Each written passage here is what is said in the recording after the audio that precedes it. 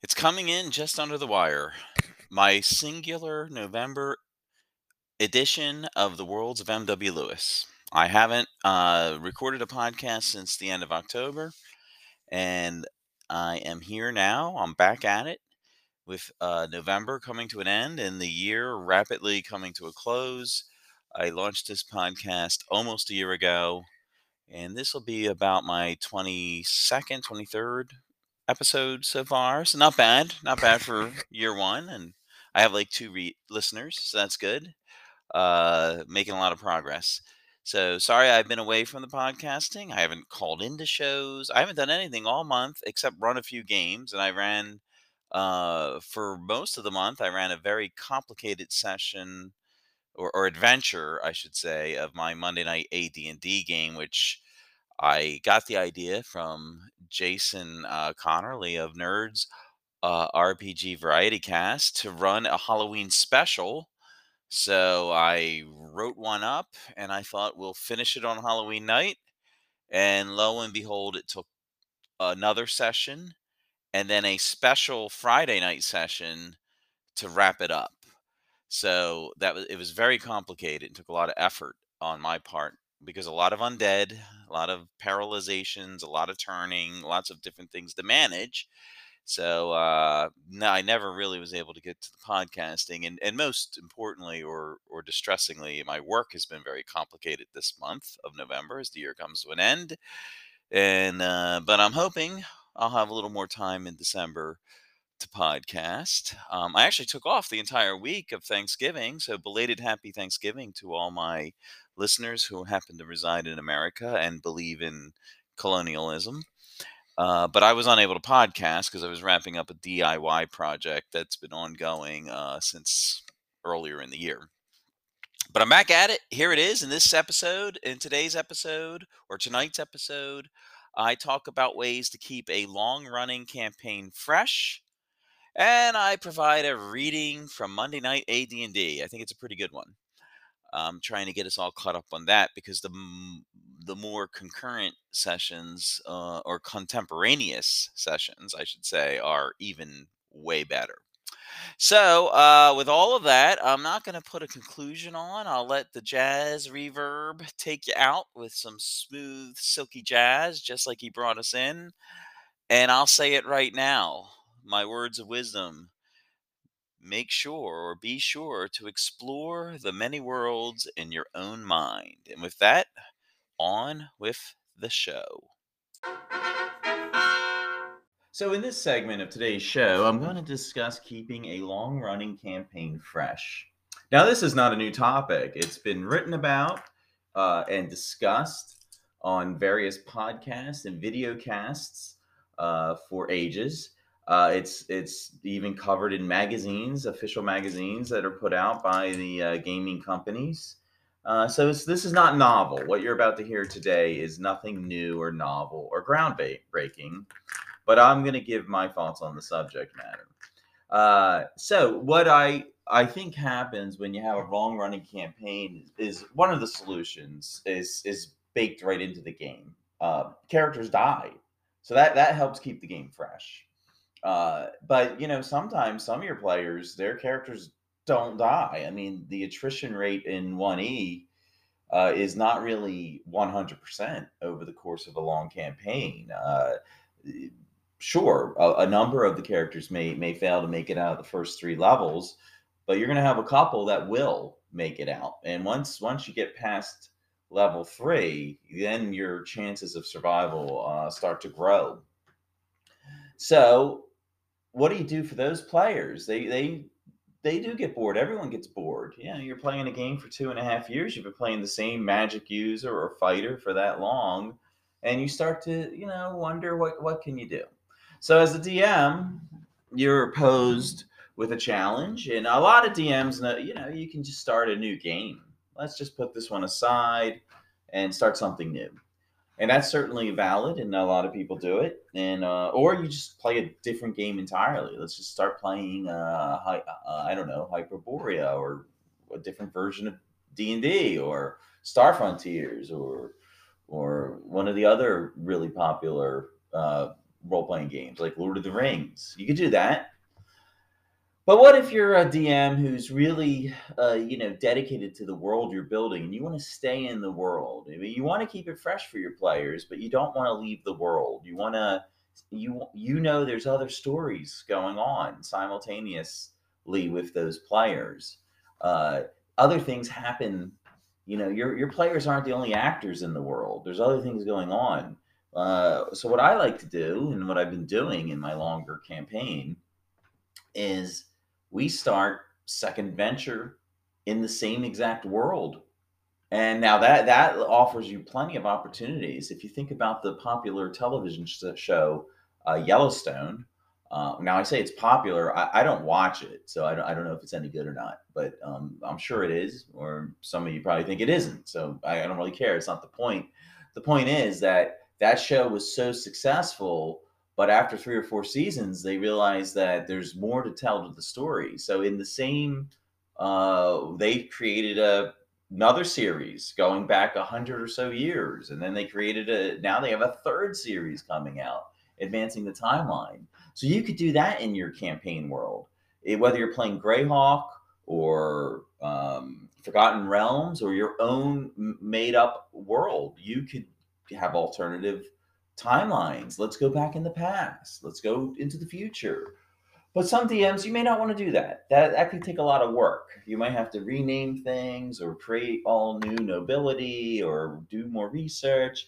So really, the easiest thing to do is just plop down your PCs somewhere else in your world, on the same exact timeline as the current adventure. And I think that was pretty common. That's kind of what the Gygax would do way back with his groups in Arneson. They had sort of characters come and go or explore different parts of the world separately. So this is not, as I've warned you all. I warned you all. This was not novel, but I've done it. So I'm going to talk about how I did it recently and why I feel it is successful and it is easy to do. It's an easy way. It's like adding salt, I guess. It's an easy way to keep the game fresh. You just pick up your salt and put a little on your food, and it has a different taste, or a better taste, or a stronger taste. And that's the simplest thing you can do to flavor your food is put salt on it. Now, if you want to get more creative and go back in time, go back into the future, create another world, go to a different continent, whatever you want to do, that's you're pulling out the spice rack there, and you got to do a little work.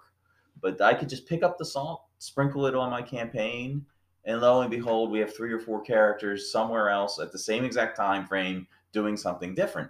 So the first time we did this is really because I bought the module. I think it's N7 Treasure Hunt, which I talked about in depth in one of the very early episodes of this podcast. So anyway, well, we played it, and we played it with 0 level characters because at the time we started playing it, we were having some trouble getting some of the other players to show up for Monday Night AD&D. So the myself and 3 of the other players were getting a little frustrated because we wanted to play. We cobbled out Monday night, and that's the night we played. And when we had to cancel sessions, we didn't like it. So they rolled up 0 level characters, and we ran the module. Well, a year later, we played that game multiple times, and it's in the same world, same time frame. Some of the things that are impacting the main characters, the same factors can impact these new characters also, but in different ways, and they don't really know what's going on. Now, I do have to say, I regret we haven't gotten back to that side adventure for since the spring, really, because we've had full houses on Monday Night AD&D all summer and all into the fall. So I know I can feel it, and it has been said to me that some of those players want to get back to that game. So the question is, if we have these other players who now are able to make it all the time, maybe we just have to give them characters. But recently, we scheduled a Tuesday night game, but only 3 players could make it. And I said, yeah, let's play. I had an idea. I thought for 2.5 years, I've been running a campaign for good heroes, alignment good or neutral at worst, no evils. And I started to get this idea because of something going on in the world that I've created. I figured a lot of evil characters and people would be drawn to this event that was taking place. And I won't give all the details. And I thought, wouldn't it be fun to play 3 first level characters, 3 or 4, depending on how many people made it to that Tuesday night session.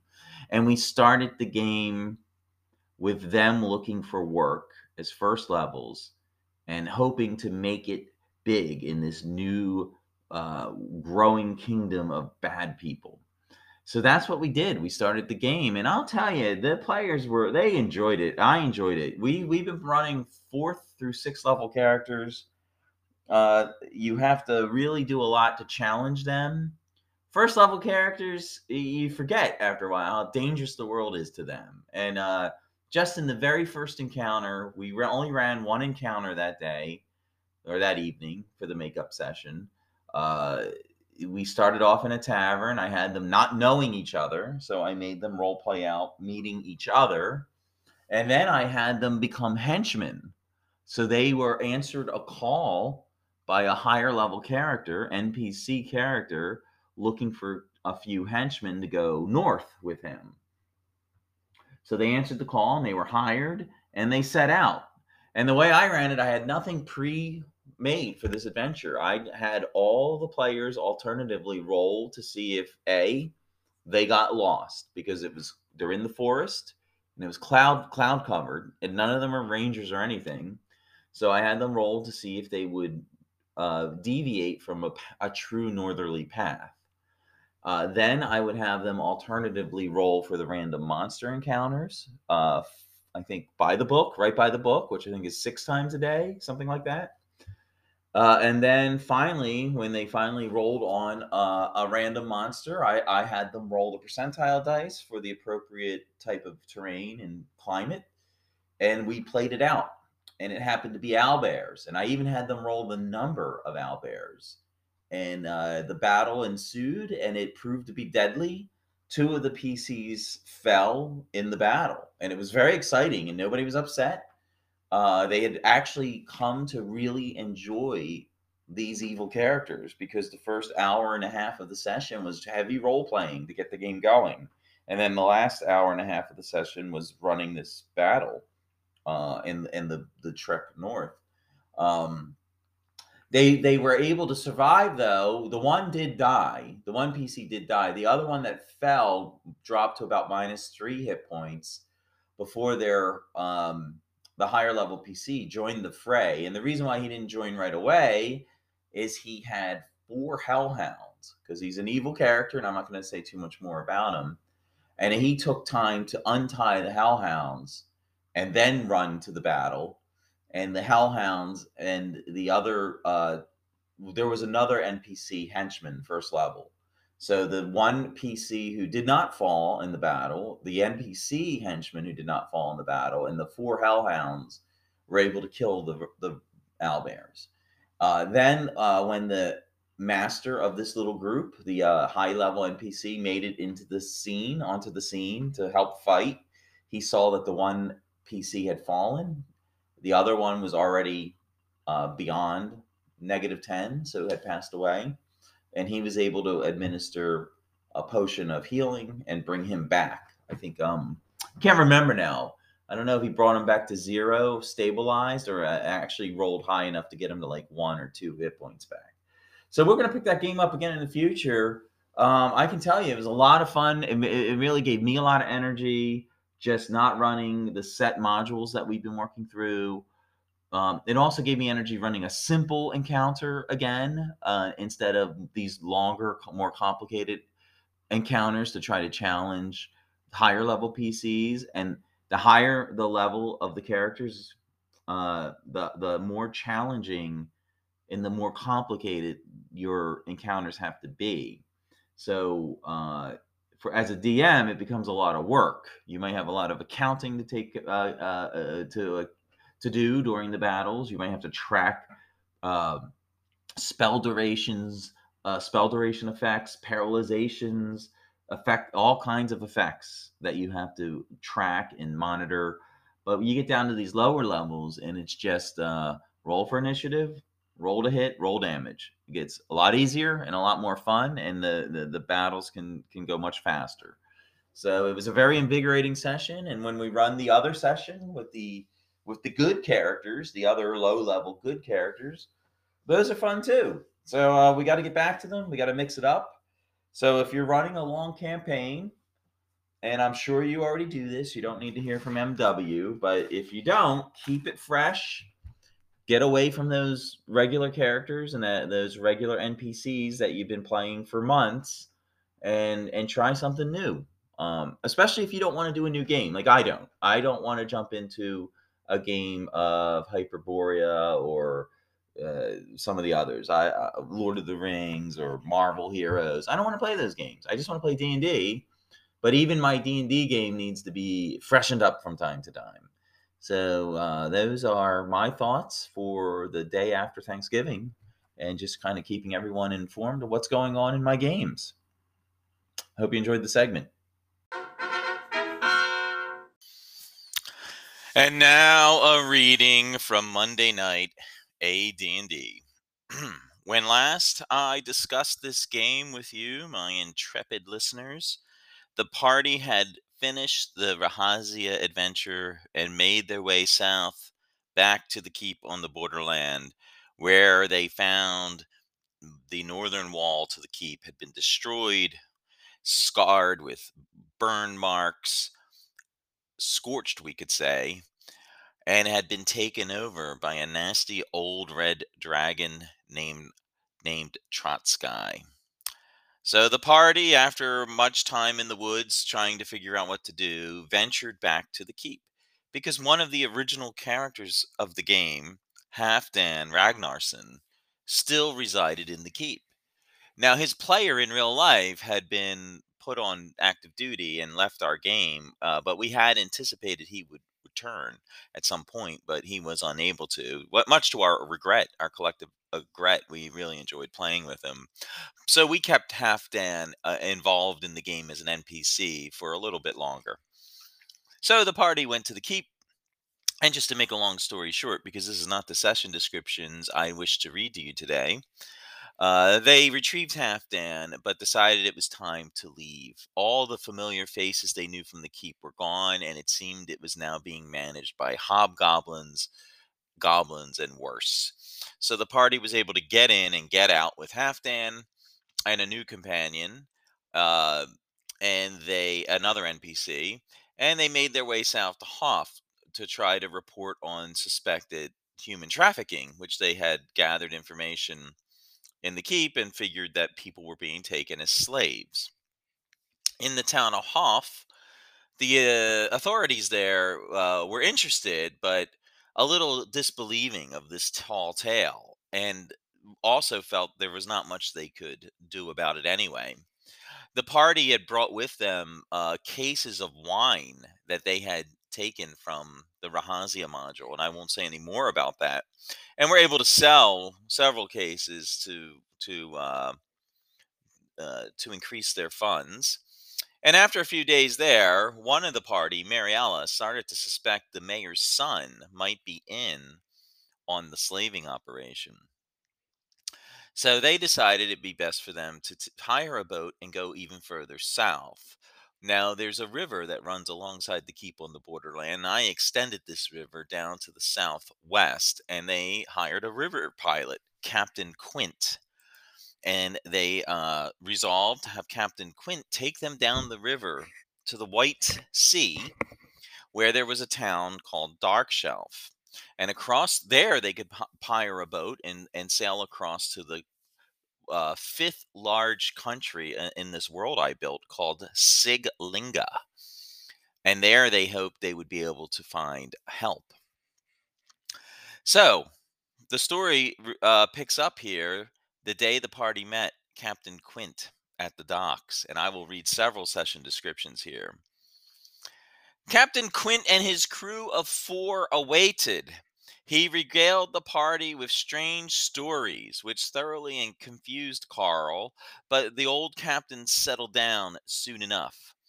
The first day on the water, Captain Quint only drank 1 bottle of scotch, and nothing much happened otherwise. But after the second day, during Carl and Harry's watch, bad things happened. Now, let me explain who Harriet is. She's a bodyguard for Carl that they picked up in Hoff. She took an interest in Carl immediately and asked to sign on with the adventurers, and they agreed to hire her. They also picked up a thief named Dayton and another character, a ranger named Findal, or I think he was a half elf ranger magic user or something like that. These are two players. Now, the player playing Findal would leave the game after one session. He felt I was using too many of the rules as written, but Dayton would stay on for over a year and was a welcomed addition to our game. And we regretted to see him leave. I believe he left in 2022. Um, Back to the story. Orcs amassed along the riverbank, a good 10 feet above the anchored boat. A terrible missile battle ensued, and Carl took the brunt of the damage. Pegged by a crossbow bolt and two axes, the poor magic user required Voyus and his bodyguard to cover him with their shields. Oh, a note on Voyus. I met this really fun and interesting and intelligent person on a writers group because I am trying to get my book done. And I realized that he was a fantasy junkie and he agreed to join our game. He was also a former military person and he played Voyus, the magic user. And he was in our game for about 6 or 7 months and we really enjoyed him. But sadly, in real life, he didn't make it. Was suffering from depression and other issues, and we learned. Had only known him online. I never met him in person, but I learned through the grapevine that he had committed suicide. So that was very sad. But we enjoyed Voice and David while they were in the game. That's the funny thing about D&D and playing online. You begin to meet people from all over the place. Dayton, for instance, I believe his character lives all the way out in Arizona. So and we would later add a person from Canada to this game, and currently have a person from Michigan in this game. So it's really awesome that way. Let me continue though. Sorry with all these asides, but I just want to explain who Voyus was. Findal learned that his handsome dexterity score is not a defensive factor when spellcasting, and a spear spoiled one of his spells. Many in the party took damage, but they killed a bunch of orcs, thanks in part to Alki's sleep spell, which caused two to fall into their deaths in the water. And Mariella's bow, she scored a nat 20 before Captain Quint hoisted the anchor and had the ship swing into the current. Good thing the party killed those orcs trying to light their fire arrows. When the game resumes, the party will have to deal with the aftermath of the attack and the pending terrible weather on its way. Next session, the intrepid party of heroes tried to recover from the early morning attack as Captain Quint and his crew of four guided the boat downriver. The light rain turned into a strong thunderstorm that forced Quint to anchor the boat near the port side shore. Cal wondered why the boat couldn't keep going, and the captain asked Carl if he had any experience piloting a boat in a river. Rocks and such are dangers we don't want to face in a storm, he said. The storm indeed was bad, and soon the river swelled and branches and debris floated past the ship. The party hunkered down in the boat for almost an hour and a half. When the storm passed, they continued onward. Carl drank some newly purchased scotch. Findal and Alki worked on their magic and prayers, and the others rested in silence. The crew informed Quint that they were seeing more rocks as the boat entered a particularly twisty part of the river. Quint guessed that they were nearing Mule Station and suggested they anchor there for a bit. The captain checked with Carl just to make sure he, the apparent backseat driver, hey, every party of passengers has one, approved with the plan. As the boat rode the currents to Mule Station, the crew and the heroes saw orcs on the starboard riverbank. They were armed with crossbows and started firing. The crew went into action, with the two elves and the half elf taking up their bows to return fire. The rest of the party took cover.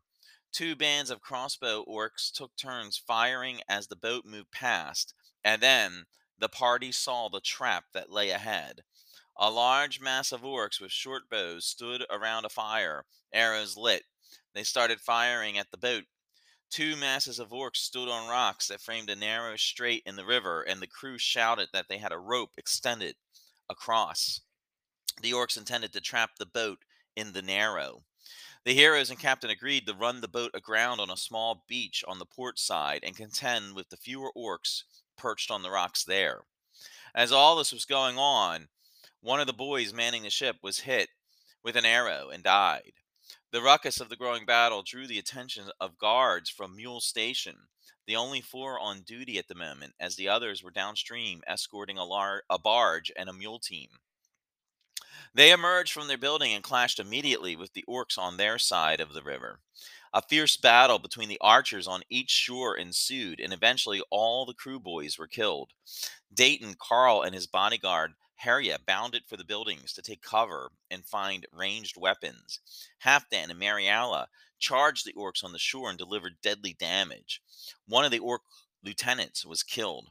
Alki used a sleep spell, putting 9 orcs on the other riverbank temporarily out of commission. Findal did a great job picking off orcs in a canoe as they rowed their leader, Alphys the half orc, across the river so he could try to kill the elves. Voyus bravely exposed himself and prayed for healing of Halfdan, who was nearing death. Findal, seeing that Voyus's god didn't like to play in the rain and on the shores of a river, stepped in and asked his god for more healing. Halfdan no longer was on the brink. Voyus, by the way, worshipped the element of fire, which in my game, both good and evil characters can worship.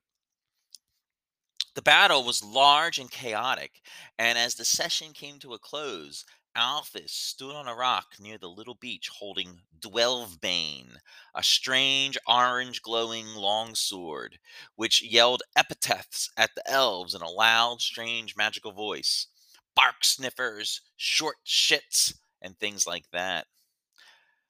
The heroes turned their attention to the particularly ugly half orc with the expletive shouting sword. Voyus took charge of the heroes on the beach and formed up a shield wall. Alki took one more pot shot at Alphys and then fled for the buildings, down as he was to very low health. Miriala ran to the beach and started firing across the river. Carl, after realizing his chance of hitting anything with a crossbow did not outweigh his chance of getting hit by incoming missile fire, fled. Captain Quint fled. Was the party destined to be dead? No, as it turned out. Findal, Mariala, and the guard peppered Alphys with arrows, bringing the vicious half-orc away, way below half health. When his sword's taunt capability failed to draw Mariala from her perch behind the shield wall, he became flustered and decided Carl had a good idea. Live to see another day. So he dove into his canoe and started down the river. But Dayton, seeing a clear shot, took it and nearly killed Alphys. The party holed up for the night with the guards of Mule Station. Dayton and Miriala helped find Captain Quint, who had run up into the trees. He asked for one of them to retrieve his case of scotch and sold Dayton a bottle for a silver piece. The next morning, the party set sail. They traveled unmolested for 4 more days before hearing an eerie song from the heavens that mysteriously charmed the captain, Halfdan, Findal, and Harriel. Since 3 of those 4 were steering the boat, they pulled over near the starboard bank. Suddenly, 4 harpies, terrible half female, half vulture creatures, flew from the trees and surrounded the boat. The captain and the others marveled at their bare chests, wanting to cavort with them. Yuck. Carl turned redder than a tomato at the sight of the exposed bosoms, causing Voyus to shake his head. Miriella immediately hated the harpies for exposing themselves to her beloved Alki, who seemed unimpressed with the whole show anyway. Well, a battle ensued. Harpies attacked Carl, Dayton, and Mariala while the fourth kept singing her magical charm. After Dayton, Carl and Mariala suffered damage, and Mariala's armor was damaged to the point it now was 1 armor class point worse than normal.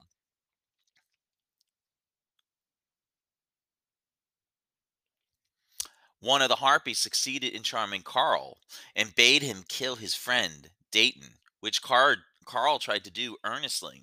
Failing, though, Dayton then conked Carl on the head, intending to knock him out. After two harpies dropped dead, the party focused on the one that charmed Carl. Voyas had enough of their evil ways and bid the Lord of Flames send his servants to the tail feathers of the charmer.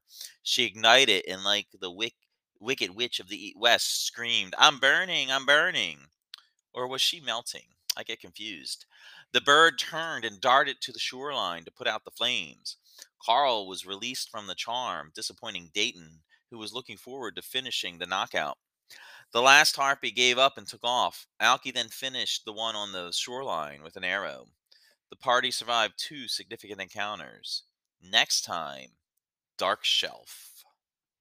So that's it for this episode. I have caught us up to December of 2020, and I intend to skip ahead a little bit. We now began to run the series, the Slaver series, the original TSR modules, and the add-ons that came later, including AO, which it takes place in Dark Shelf, and one from, I believe, Dragon or Dungeon magazine, called Lowdown at Highport.